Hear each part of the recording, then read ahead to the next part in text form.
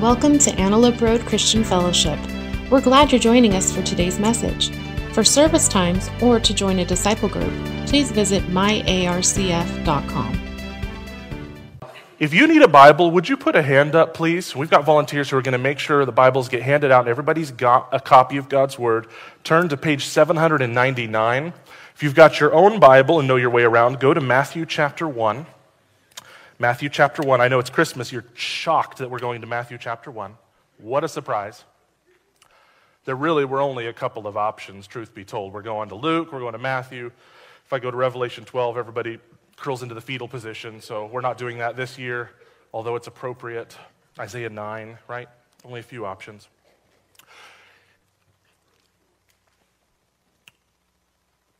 We right now are in a 4-week series called Christmas at the Movies, because Christmas movies are fun. And every one of them, whether we realize it or not, all art forms make truth claims. They're all telling us something. Even if the main objective is to entertain us, there are messages throughout, and so we're using different Christmas films as a launching pad, as an excuse, I say, to get to talk about Jesus. So that's what we're doing. If you missed last week, allow me to recap. Last week we did Nightmare Before Christmas, where we found out a very countercultural narrative is really popular out there, where Jack Skellington takes over Christmas, and instead of the world having to conform to his own self-chosen definition of reality, he actually humbles himself and says, you know what? Christmas is awesome when Santa is in charge. And so he saves Santa, and then Santa saves Christmas. And he goes back to doing what he's good at. He's scary, and so he runs Halloween. Santa is jolly, and so he runs Christmas. Fascinating, right? Again, the water that we drink and the air that we breathe today is that if I decide I am something, everybody else has to fall in line. My feelings are inherently and always true and valid, and you cannot tell me otherwise, right? Tim Burton, perhaps accidentally, said the opposite. Tim Burton said, no, your feelings could be entirely wrong. You could end up ruining Christmas. Let Santa be in charge of Christmas. And so we discussed, what does it look like to have a truly Christ-centered Christmas? If Jesus is not in charge of our Christmas, things are going to go sideways, right? So that's what we covered last week. This week, we're talking part 2, White Christmas. It was like Santa wouldn't come to your house every year growing up unless you had already watched White Christmas. Did anybody grow up in that family? Just me, huh? Well, we were under threat. I was less than 4 years old, and I was told explicitly there would be no presents except coal if we did not watch the movie in its entirety. Who watched it like maybe every other year? You saw it a good amount. Who's maybe seen it once or twice? Okay, no judgment. Who has never seen White Christmas? Handful. Okay, good. Well, that validates this next slide because I was planning on telling you the story. So, Bing Crosby, which some of us have to go on Wikipedia to find out who Bing Crosby is anymore. Used to be a gargantuan name. Bing Crosby and Company, off of the heels of a very famous song, White Christmas, and I forget who directed. They said, let's put together a movie in the search of more money. In the search of the Christmas spirit, because this song is so popular. So they put a couple of singers and a couple of dancers and made them the 4 leads and made sure that they fell in love by the end. And have a nostalgic, positive emotion, fluffy, Hallmark Channel didn't exist. Would Hallmark Channel even have existed if it weren't for White Christmas? Probably not. But what happens is these two fellas were in World War II together. They were in the army in France, and so they have, of course, the same general. And they establish how much this general loves his men and how much the men love the general. 10 years go by, and the general is retired and has sunk his life savings into a hotel up in Vermont, a ski lodge, and there is no snow. It hasn't been for weeks and weeks and weeks, and their hotel is on the verge of bankruptcy. Well, these two guys have gone back to the States and have become high-powered, high-dollar entertainers. People pay big money to come see their show. So the long and short of it, even though there's lots of singing and dancing and choreography, steps, what happened to steps? It's all about choreography. Again, about 10 of you haven't seen it, so that's not going to make sense. They decide, if we take our show up to Vermont, the Millers, ooh, I'm coming over to your house and we're watching. You're going to get put on the naughty list. Anyway, they say if we're high-powered entertainers that people will travel to come see us, let's go to the general's ski lodge, and everybody will come in and business will be great and blah, blah, blah. We'll honor the general, we'll surprise him. So they do it, and it works, and they get the girls. So it's all just, everything is up and to the right. Everything goes great. Plenty of comedy in between. Guys, if you haven't seen it, it's the definition of a feel-good film. I'm going to be providing some important critique later, so let me just tell you right now, critique doesn't mean it's not very enjoyable, okay? It's a feel-good film. I probably watch it every year or almost every year. It's great for a laugh, but that doesn't mean that anywhere in the journey, it doesn't mean that in their pursuit of snow and in their pursuit of love, in their pursuit of patriotism, in their pursuit of loyalty and friendship, it doesn't mean that Jesus showed up anywhere. Okay? And as I said last week, when I said you're not going to hell for listening to Jingle Bell Rock, but neither is it feeding your soul, a feel-good film, you're not going to hell. Jesus is not in heaven marking points against you. Just be honest. If you're a Christian, be honest about what is and what is not feeding your soul. This is for fun, right? If you're doing it for fun, you're doing it for fun. Awesome, great. It is not inspiring and inciting worship inside your heart. It can't, because Jesus isn't there, right? Okay, glad we covered that. You guys are all really excited. Note takers, grab your pens. Some of us are in a world where Christmas is shallow year after year.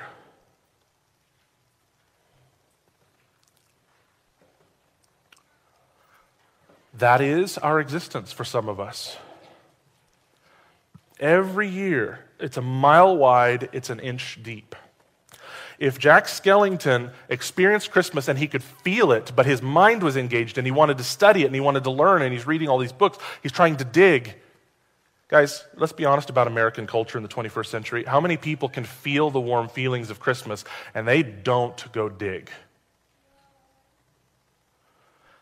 Who can hear, millions of us is the answer, who can hear Celine Dion piping through the mall's speakers singing "O Holy Night" and never ask a question about what that's about? Every one of us is eminently capable of feeling some warm feelings for Christmas but not taking a step toward Christ at all. In fact, doctrinally, what we would say about Jack Skellington's experience is the only reason he started digging is because the Holy Spirit was wooing him. You and I, what's more normal is to float from song to joke to song to joke to, oh, isn't that nice? Oh, it's snowing, the movie's over. And that was our December. That is a normal December until the Holy Spirit of the living God makes somebody hungry. Till the Holy Spirit of the God makes somebody curious. Till the Holy Spirit of the living God says, you know there's more to Christmas, right?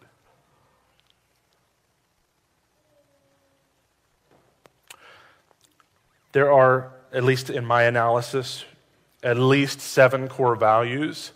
And I don't mean to pick on White Christmas. Tons and tons of Christmas movies do this. But when I analyzed it, I came up with 7 core values that are clearly promulgated in the movie. Watch this awesome dance routine. Entertainment. It's so good to see our fellow soldiers. Patriotism. See how we support the general? Loyalty. I'm sure it'll snow soon. The weather. No joke, listen to the song. It's all about the weather. Anyway. Just like the ones I used to know. Nostalgia. Oh, they're getting married. Romance. We told another funny joke. Laughter, right? Lots of positive things to distract, to entertain, to make one feel good. But it would seem that without Jesus, C.S. Lewis writing 80 years ago really was correct. It can always be winter and still never Christmas. That's a thing. And it's not something that Jesus Christ wants for you. In fact, he took on flesh, he went to a cross, he raised himself to new life so that you could be reconciled to him by his blood. You could be reconciled to his Father. That we could live the way we're supposed to be, the Creator and the creation, in glad harmony, in joy, in right relationship. He went to a cross so that you would not have a shallow Christmas. We already had plenty of pagan shallow holidays. We'd been doing that for a long time before Jesus came. But he wants something more. What's missing from a deep and meaningful Christmas is a God who forgives sin. That's what's missing. The God who forgives sin. So, page 799, everybody else who turns to Matthew 1. Let's take a look. I'm going to read the whole section, verse 18 to the end of the chapter. Start with me at verse 18.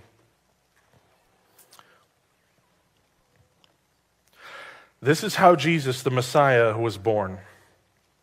His mother Mary was engaged to be married to Joseph, but before the marriage took place, while she was still a virgin, she became pregnant through the power of the Holy Spirit. Joseph, her fiancé, was a good man, did not want to disgrace her publicly, so he decided to break the engagement quietly. As he considered this, an angel of the Lord appeared to him in a dream. Joseph, son of David, the angel said, "Do not be afraid to take Mary as your wife, for the child within her was conceived by the Holy Spirit. And she will have a son, and you are to name him Jesus, for he will save his people from their sins." So there's something culturally that we just lost as we read verse 21, because we're not first century Jews. The name means the Lord saves. That's what Jesus means. The Lord saves. All caps. Which Lord? The I am. The one who spoke to Moses, the one who gave the law, the one who led us through the wilderness, the one who smashed Pharaoh, the one who created us. He saves. That's what Jesus means.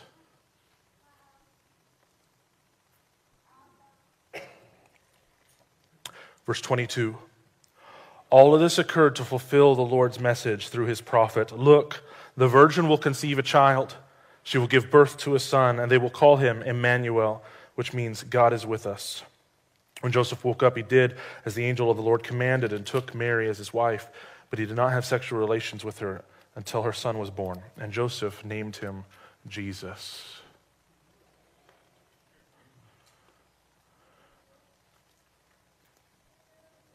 Brothers and sisters, it would seem that God's definition of Christmas starts with a humanity that needs saving. Right? Does that mean snow is bad? No. Does that mean patriotism is bad? No. Does that mean loyalty is bad? No. It's just not what the primal human condition is. Those are all wonderful things. But let me ask a ludicrous question to make things obvious. If at the start of your life, actually, let's make it worse. You give birth to a child, and God says to you, you get to pick. This child is going to live to the ripe age of 90 and experience wonderful Christmases year after year where there are snow and gifts and friends. Or your child is going to know their Creator.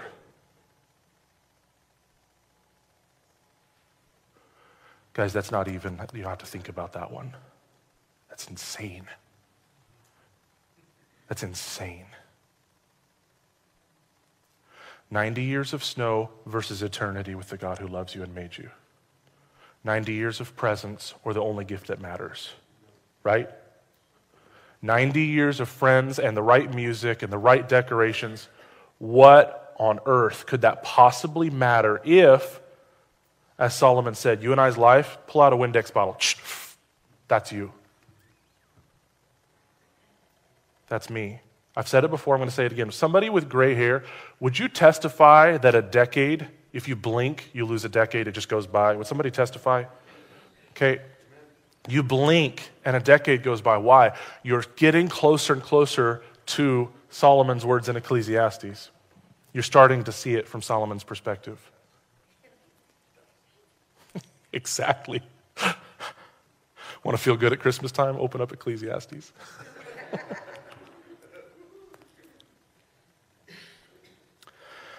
What is missing from a deep and meaningful Christmas is a God who forgives sin. It is crazy how much of the cultural narrative right now about Christianity, it's weird how it puts, the narrative seems to sound like Christianity is on the defense when the scriptures tell us the exact opposite and church history tells us the exact opposite. The cultural narrative right now is, well, is Christianity relevant? And they don't have anything for the modern world. The world is changing, blah, blah, blah. As if the world has never changed before, and as if the gospel has not sowed life and peace into people's lives in every cultural context where it's traveled. A century goes by, that tomb is still empty. Another century goes by, hey, look at that, the tomb is still empty. Another century goes by, different language, different continent. Hey, I've got an empty tomb for you. You think the God who can create all these cultures is smart enough to redeem all of them? I think God is thrown off that a couple hundred years went by, this dialect of English kind of went that way, and that dialect went that way, and oh, are there going to be missionaries? Listen, he knows what he's doing. He knows how to call. He knows how to send. He can make rocks cry out.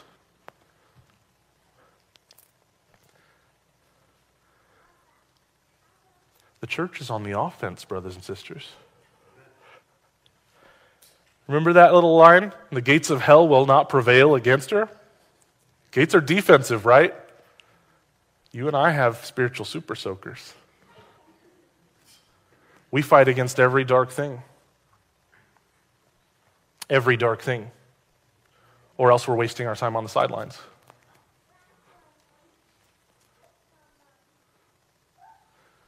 A Christmas about positive emotion is heartbreaking if the message of Christmas is God wants to reconcile you to himself and then send you on a mission to help others be reconciled to him, pushing back with light every dark thing. The real Christmas is an identity for you when you and I have been searching, scrambling for one. Finding identity in small gods that don't sustain. This is hope. I know who I am now. I have permission to be small. I don't have to keep the earth spinning on its axis. I'm not God. I don't have to defend. I don't have to create all of ethics. I don't have to decide for myself what's right and wrong and hope it sustains.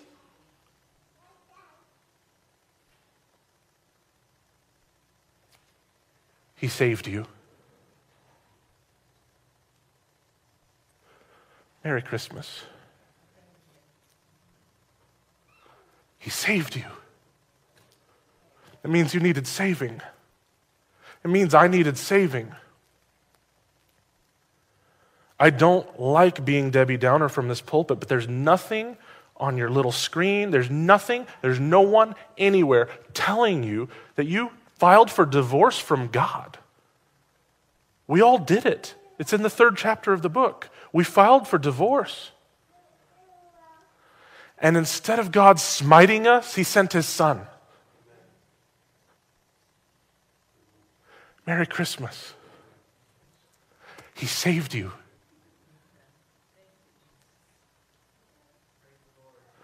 A shallow Christmas is all of the presents and the decorations, and I am still in the chains of my sin. I am condemned before a righteous and holy God. There is no hope for my future. There is no hope for my eternity. My purpose is built on shifting sand. And I'm supposed to be comforted by shiny tinsel and reindeer? That's just as comforting as Easter eggs and bunnies when what you need is resurrection.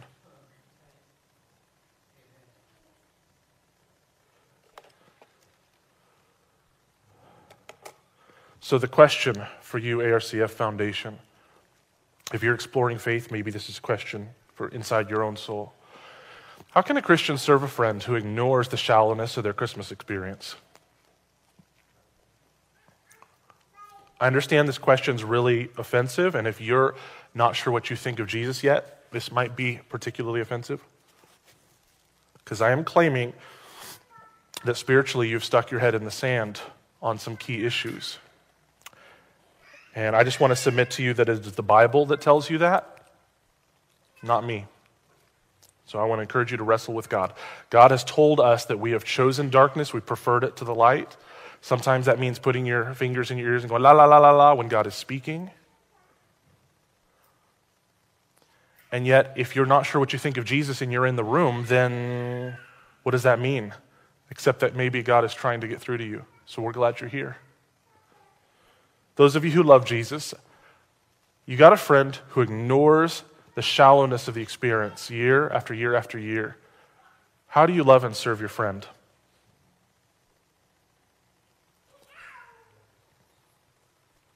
Can we agree that status quo is way easier? Oh my goodness. I don't tell you my view of what's right, you don't tell me your view, and we just enjoy a meal together, sing some songs, bounce. All of the armies of darkness are fighting to maintain status quo in American culture right now. You don't talk about religion.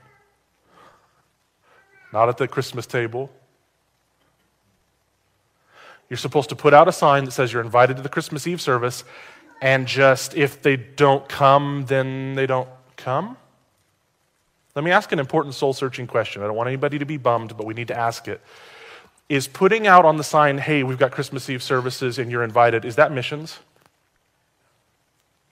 I've got one vote for no. One vote for yes.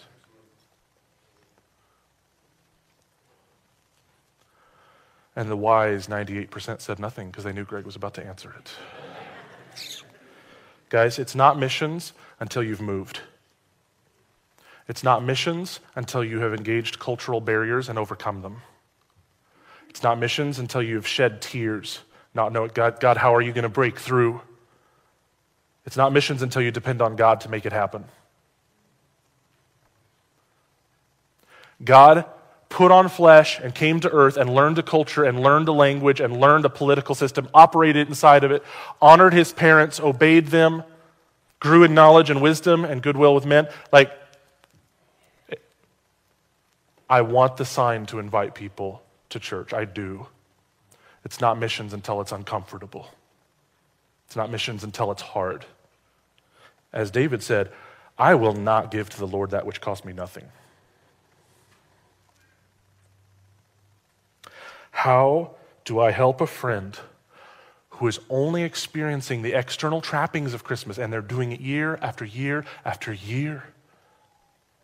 They do not know their Creator. Maybe there's even been a cold shoulder, like, don't talk to me about that Jesus stuff.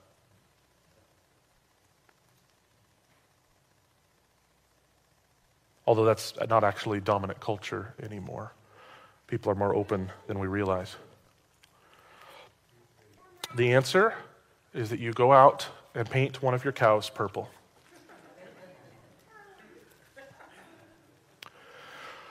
We can close in prayer now.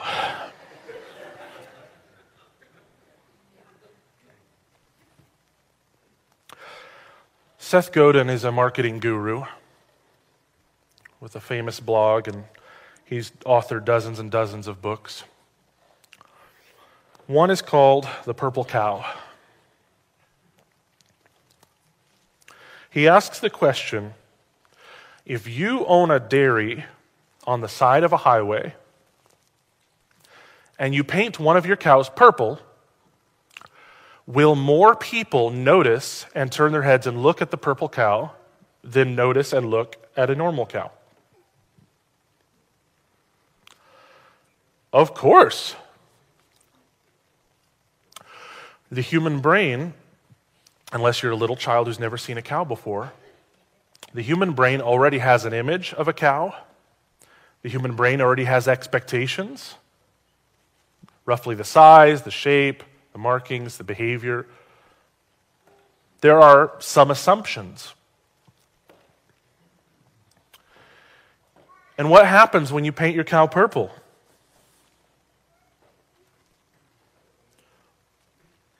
Purple milk. Go ahead and hop on Twitter, guys. Just put that down. Carl Miller. Incredibly insightful. What happens is, I just shattered your expectations. Guys, when you shatter somebody's expectations, they can't ignore you anymore. Does that make sense? If everything goes exactly according to plan, I can stay on autopilot. But if I am on autopilot toward hell because I am a sinner and I'm not really willing to admit it to myself, and I'm definitely not willing to admit it to God, and I may not even have any Christian friends, or if I have Christian friends, we don't talk about religion, I'm going to go through Christmas the exact same way I've always gone through Christmas, and I'll be fine, leave me alone.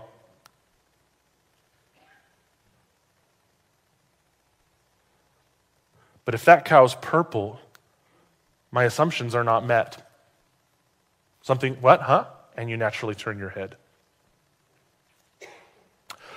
ARCF Foundation, between now and Christmas Day, the people that you love dearly at work, the people you love dearly, next door neighbors, they've got assumptions about how this Christmas is going to go. And my call to you is to go down to Lowe's and buy a nice big can of purple paint. And find one of your cows and paint it. Because our city needs to be jolted awake. Because we love them. And because God loves them. They need to be jolted awake.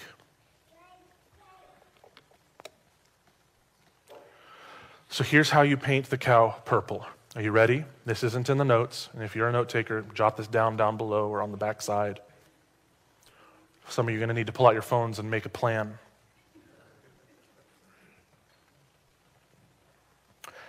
Have a Christmas party. Is our culture starved for connection? Like, wasn't it starved before lockdown? What if you invited somebody into your home and you treated them really well and fed them good food?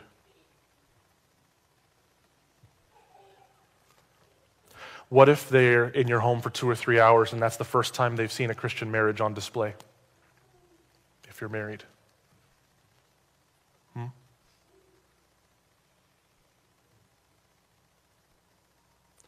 More people than you and I think, more people in our city are not going to get invited to a bona fide in my home just because Christmas party. There are work parties that are oftentimes obligatory. Oh, I see them enough. A vast majority, I would argue, of our city will not get invited to a bona fide, please come into my home and let me feed you good food Christmas party. Let's break bread. Let's be together. Guys, hospitality, I promise you, hospitality and prayer are the first 2 steps toward effective evangelism in the 21st century. Hospitality is like an ace in the hole that the church has that everybody else doesn't really have. They're trying to figure it out or they're avoiding it. A genuine Christmas party could be a very, very purple cow.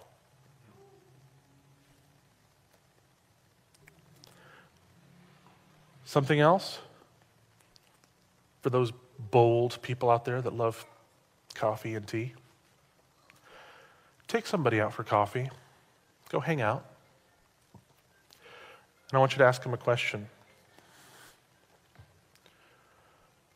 Ask your friend what they're hoping to get out of Christmas this year. Can we agree that we love hanging around people who are excellent question askers? Just have fun hanging out with people that are good question askers, get us talking about ourselves. I dare you to take somebody to coffee this week. I dare you to take them out to coffee and ask them, tell me, what are your goals? What do you hope is going to happen this Christmas? I don't even need to instruct you on the rest of the conversation. Just get them talking about what their hopes are for Christmas. it'll very quickly expose whether those hopes are realistic and they have no foundation to them, whether those hopes are very, very small and you offer a bigger hope.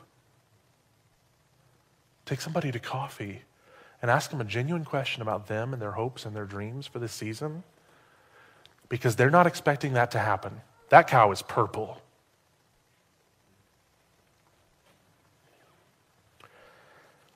I know that those of us who are younger, this doesn't resonate with us, but it's definitely a cultural institution to write a Christmas letter. You send it out to your family, and this is what's been going on with us and with the kids over the last year. I want to encourage you, if you love Jesus and you send one of those out, I want to encourage you to be more bold than you might typically be. And I'm going to say this, and I really, it is not my desire to sound critical, so please hear my heart in this. It may have been culturally appropriate once upon a time to assume a lot of things, that your Christmas letter says something general like the Lord's been good, to use the word blessing instead of luck, okay? These subtleties I want to press on you, ARCF Foundation, they're no longer good enough. However lost this culture was 40 years ago, it is more lost now. It is lost as a goose.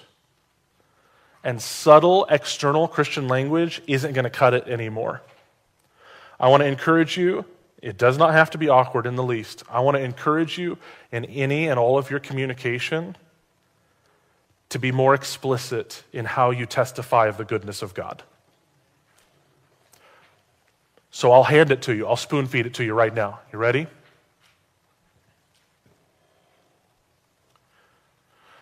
Our family is having so much fun this Christmas season celebrating the God who forgave our sins.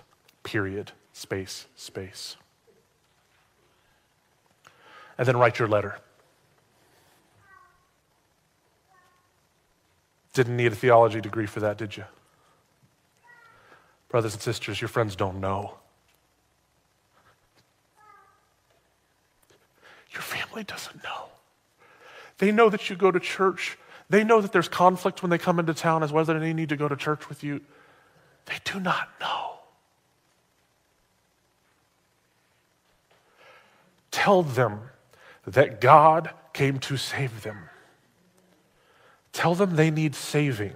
Tell them that they need saving not because you're a Christian looking down your nose at them, but because a holy God has told them they need saving. And he loves us enough to save us, not just let us wallow in the mud. You know another way you could paint that cow purple? Let's be honest for a moment. Raise your hand if sometimes at Christmas you purchase a gift and send it because you have to. Any obligation in gift giving? Yeah, for a goodly number of us. I don't think obligatory gift giving, I don't think that's purple. I want to challenge you to find somebody that you're not excited about giving a gift, because this is the gospel. Not that I gave a great gift to my wife that I'm in love with. That's not the gospel. The gospel is my mean, nasty uncle who keeps talking about politics at the Thanksgiving table every year and everyone's upset that he's coming, that I went above and beyond to give an incredible gift to him. The gospel is that while we were yet sinners, Christ died. He didn't die for those who were already his friends. He died to make us his friends. If you want to paint that cow purple, I want you to think of the orneriest, most cantankerous, frustrating family member or coworker. And I want you to stop and take a deep breath, and I want you to pray and say, Lord, what is a gift that will really communicate your love to this person? What's purple? What's purple? Here's something that's purple. You know what people are not expecting to be asked this season? Ask your friend if they hope to experience anything spiritual during the Christmas season. This is back to not assuming. Do not assume. Please, please, please. Ask your friend, hey, Are you hoping to experience anything spiritual this Christmas? The answer might be no. The answer may very well be, I hadn't thought of it.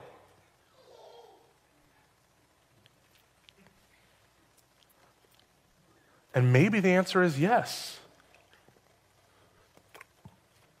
Christian, can you serve a friend who's just answered that question? They've just told you, yes, I am really hoping to experience something spiritual this Christmas, and this is my plan to go get it. Or I am hoping to experience something spiritual this Christmas, and I have no idea how I'm going to get it. Or I haven't thought about it. That's a good question. Or if they're really good at reciprocity and communication, maybe they go, I don't know, what about you? Are you planning on experiencing anything spiritual this Christmas? I'm so glad you asked.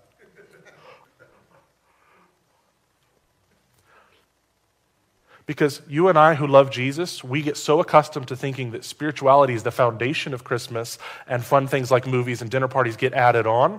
But for our city, it's the decorations and it's the presents and it's the music, and maybe God steps in and maybe he doesn't. Maybe God gets included and maybe he doesn't. We have to flip the script on our thinking if we're going to be missionaries in our own city. We cannot presume that God is going to get invited to Christmas this year. He oftentimes doesn't get invited. And then, as I emphasized last week, another way you can paint the cow purple, and then we're going to pray.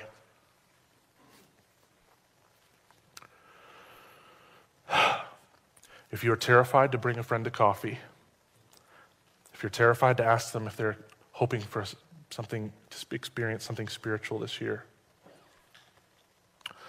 then we have a piece of low-hanging fruit for you. Bring your friend to one of our candlelight services. It'll be on the 22nd and the 24th at 6 p.m. And guys, I want to be really, really clear. There's going to be some nostalgia at those services, but nostalgia will not be the point. Right? There's going to be some friendship and the feelings of koinonia, but that's not the point. There'll be lots of things that elicit inherently positive emotions, and yet positive emotion is not the point of a candlelight service. The point of a candlelight service is to give God praise and invite my friend to do the same, maybe for the first time. You've never praised him before because you've never seen him for who he is. And so that preacher is going to get up there and he's going to tell you who the Savior is. And the songs we're going to sing about who the Savior is and his goodness and his mercy and his love. Brothers and sisters, if you don't paint something purple, if we don't paint something purple, our friends are going to miss Christmas again. They're going to miss it. And let me say something that sounds burdensome, but it's not. It's up to us. It's up to us. And I don't mean to say that like God's not on his throne and he's not sovereign. I'm just saying we are the jars of clay with this precious gospel. Like, we're broken, we're frail, we're messed up. It's not about us. What's precious is what's inside. Amen? The good news of who Jesus is what's exciting and what's beautiful and what's powerful. But we're the delivery vessel. You and I are the Amazon truck driver of Christmas. We can't see the sign that says don't knock. We drop the package. Maybe it's late. Everybody wants to go, that Christian's a hypocrite. Yeah, you're not looking at the gift. Everybody loves Amazon because of what's in the box, not because of the driver. That was for free. I'm going to pray, because if the Holy Spirit does not make us a sent people, we won't be one.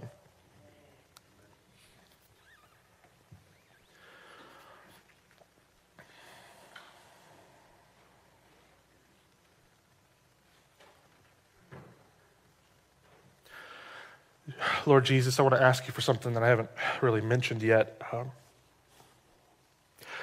I suppose this entire sermon, Lord, is worthless if we do not have hearts that are desperately yearning for the lost to be found. So I ask you first to shake Christians out of our comfort. Shake us out of our normal. God, remind us of what it was like when our Christmases were shallow. Remind us of what it felt like when somebody told us about Jesus and we believed you for the first time.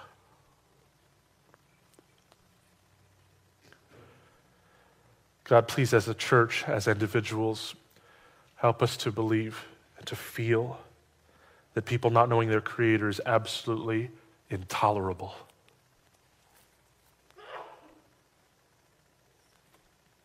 Engage our passions, God, so that we will move, so that we will speak, so that we will serve, so that we will testify.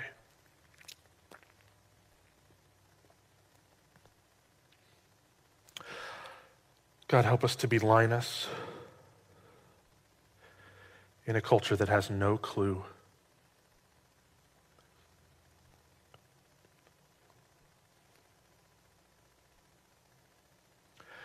Holy Spirit, I ask that you'd help each individual saint in the room to take their next step of obedience.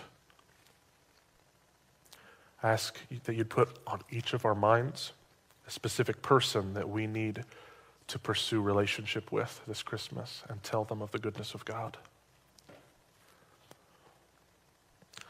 Lord, those of us who've been knowing we need to host a Christmas party, but we've been riding the fence, would you push us so that we're no longer riding that fence?